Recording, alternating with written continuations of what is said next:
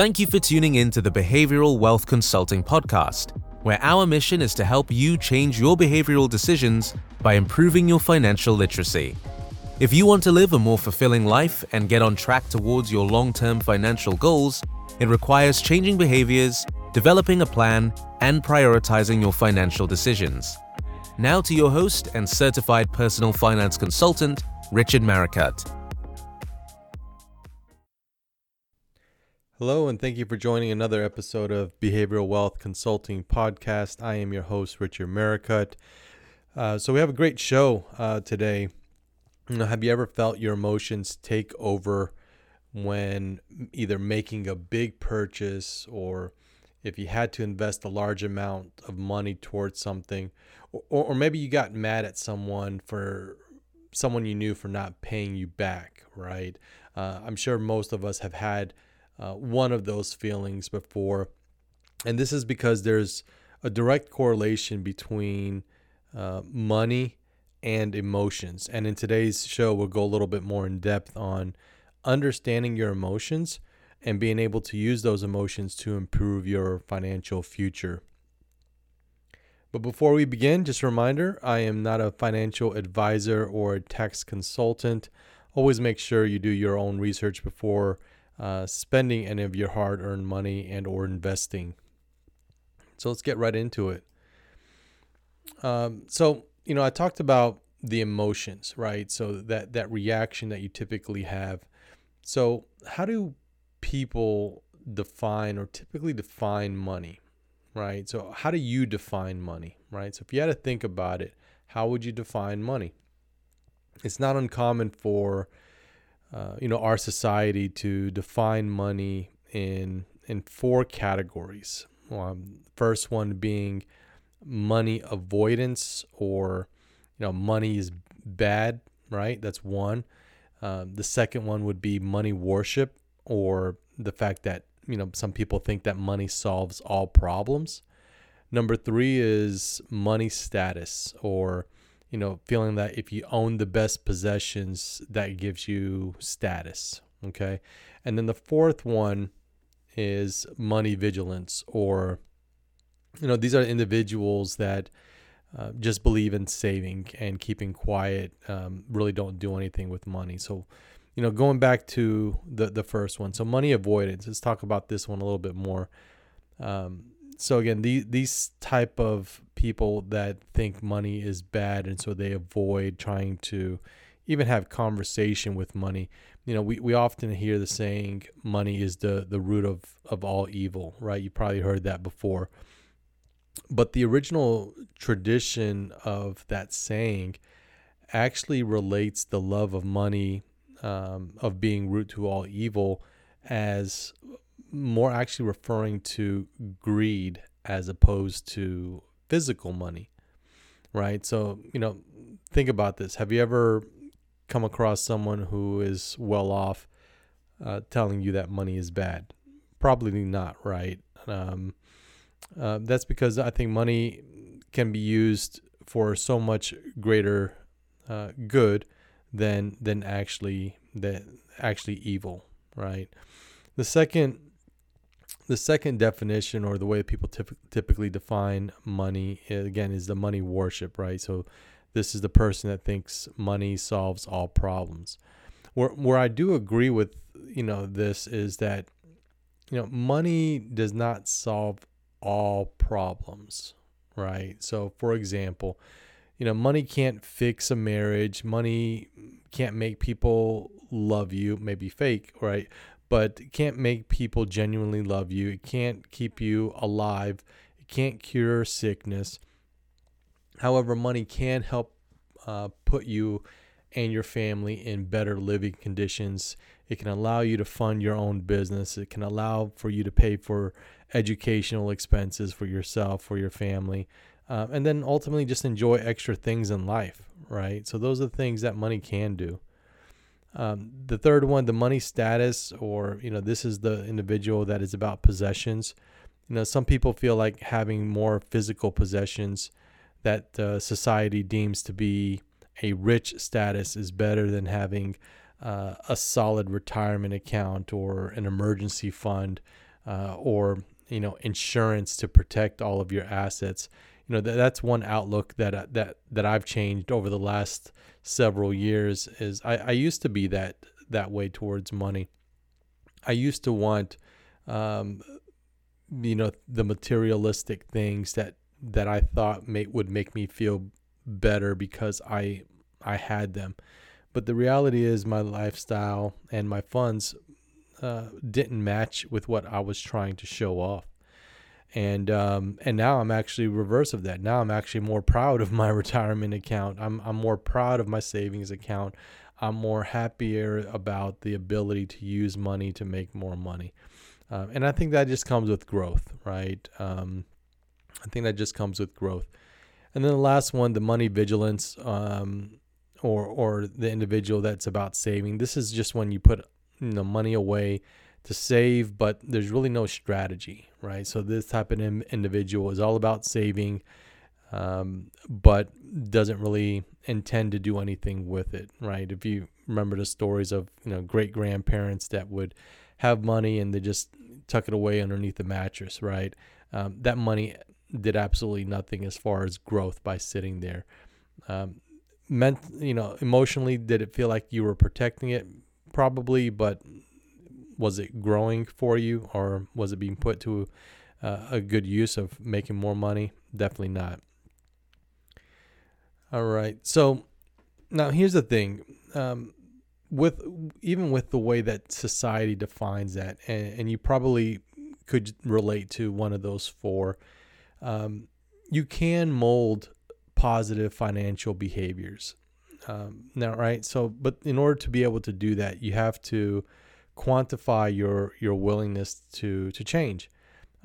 So that's where the model of behavior change comes into place, right? So most of us will travel through several of these 6 stages of change throughout our lives, and we may experience multiple stages at one time related to different personal finance topics, right? So as you go through your life, depending on your financial situation and also just where you are at in life, it's a possibility that you may come through one of these specific models of change.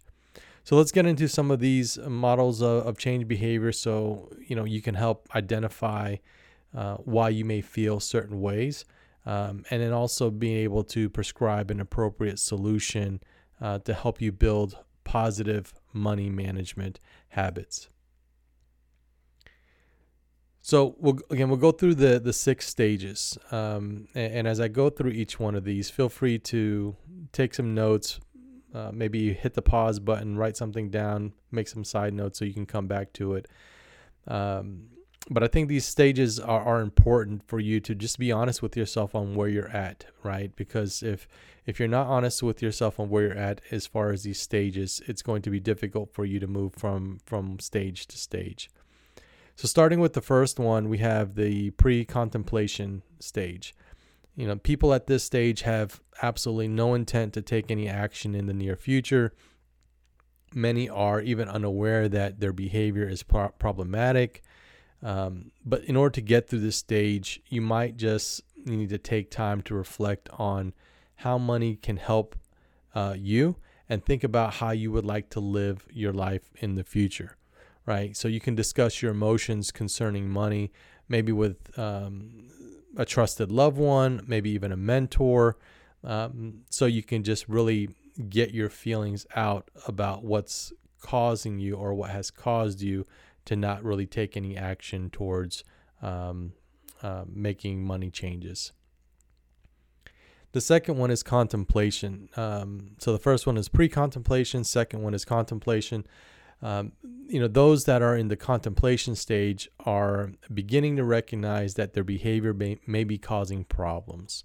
They've begun looking at the benefits and drawbacks of their actions and considering the possibility of change. But at this stage, you might think about maybe 1 or 2 personal finance type topics, write them down, the reason why you want to improve your knowledge about those topics, and then just take a slow approach to educating yourself or seeking the education to get you more comfortable with the topic. The third one is preparation. Okay, so preparation is for people who have reached a point where they developed the intentions to act. Okay, sometimes procrastination can delay your movement when you're in this stage, but when you're at this point, it's about taking the small steps to help you motivate yourself towards the next action. So, for example, you could one small step could be just increasing your contribution to your 401k. If you have a 401k, maybe you have it set at 3% per paycheck contribution. Maybe your first step is saying, you know what, I'm going to increase it to 4%, maybe 5%. Or you may have a plan of saying, I'm going to increase it from 3% to 4% for 30 days and see if that impacts my livelihood. If not, you have another goal target of getting to 6% by the end of the year, or whatever your target is, right? Or it could be as simple as having a target of saving a certain amount of money by the end of each month. So maybe, you may reflect on your normal spending habits and say, you know what, for the month of October, my goal is to pay myself first $50, and I'm going to put it in my savings account. And I'm going to do that for 3 straight months. And then if you meet that, then is it 6 months, then 1 year, right? And it's sometimes seeing these small results or the results of these small actions is what can help propel you to making greater changes around your behavior. The fourth one is action.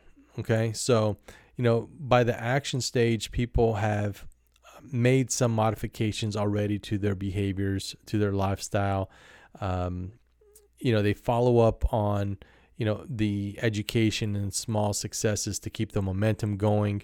At this stage, you might be at a point where you're negotiating your car insurance rate with your carrier, right?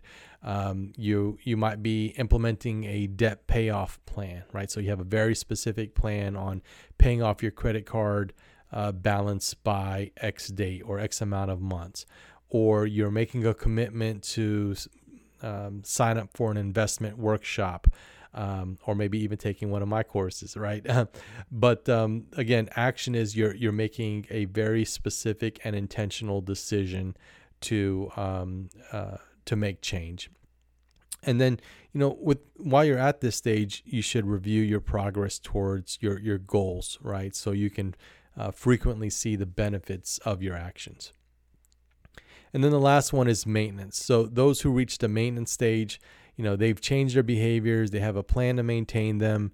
They prevent relapse to past negative behaviors by constantly doing a check-in on their progress, right? They're more so keeping the conversation about finances as part of their new norm.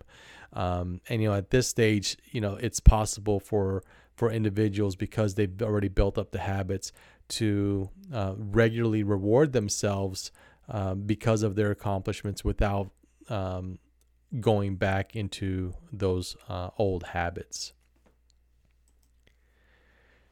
So when it comes down to setting financial goals, here's the thing about setting financial goals. It's your choice, right? So before you can set financial goals, I would say think through a couple of these questions, right? And again, be honest with yourself. Think about what lifestyle is it that you want to live, right? There's no right or wrong answer. It's the kind of lifestyle that you want to live. Who do you want to share your time with, right? Time is valuable. Time is something you don't get back. What are the things that you would like to have, right? Is it a nice car? Is it a bigger house? Is it just being able to buy yourself free time so you can take, a 3-day weekend every month, right? Is it about traveling? Is it that you want to travel the world? Do you want to spend more time with a hobby, right? So when you're setting your financial goals, think about all of those things, because it's going to be important that you align your goals to those things. Okay. So to break it down even, excuse me, to break it down even a little bit further, here's a 5-part outline to help you get started, right? So when you think about setting financial goals, try not to overcomplicate it, okay? So number 1, write down your dreams, right? And I'm not going to even put a cap on what that is. Just write down your dreams so you can physically see what your dreams are on paper. Then the second thing is you want to organize your goal, right? So how are you going to, what are some of your initial thoughts to get your dreams into more of a goal setting? Third thing is create a rough plan, right? So just sketch it out. Remember, this is your financial goal setting. So you can make edits as you get more involved and as you get more information or you come across some challenges and obstacles. You can make edits, but it's easier to make edits when you have a physical plan. The fourth one, which is important, is review your goals often. One of the things that I do at the start of this year, and this isn't by any means tied to, New Year resolutions goals. It's more of very specific financial goals. I start the year off, and typically in the month of December is when I will put goals that I want to accomplish in the following year. And I write them down, and I try to ensure that I'm being specific about what those goals are, and then review them. And then I post them actually on my bathroom wall, and it's a good reminder every morning I wake up and I go into the bathroom. I see what my goals are. Okay, and number 5, again, one of the reasons why I do that is because if you can see it, you can believe it. Right? It's a good reminder. The more that you see it, it becomes more realistic that you can achieve it.